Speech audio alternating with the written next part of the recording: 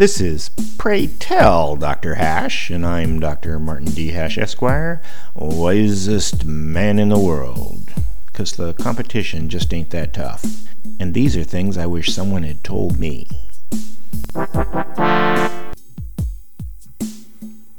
Today's topic: subsidize jobs. It's not enough to subsidize employees. To keep as many people working as possible, government needs to subsidize jobs too, much like it did during the Great Depression.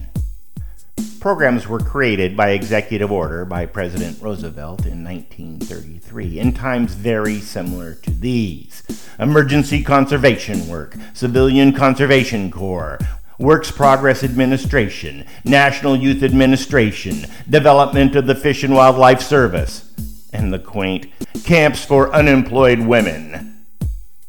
At that time, as now, young people had lost confidence in their government, and more worrisome, they had lost their faith in liberty, because liberty requires both freedom and opportunity, but opportunity was lacking.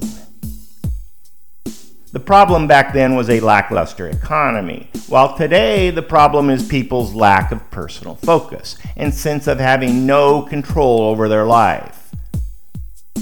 Public works give people a feeling of accomplishment and personal value, not to mention patriotism.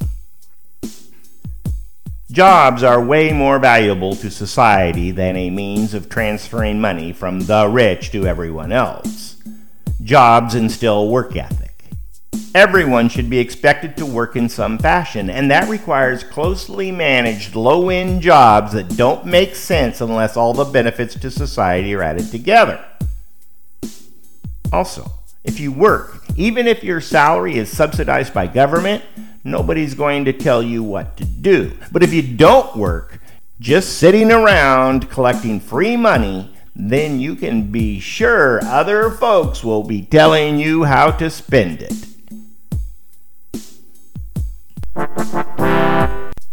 For more, see my website at martinhash.com.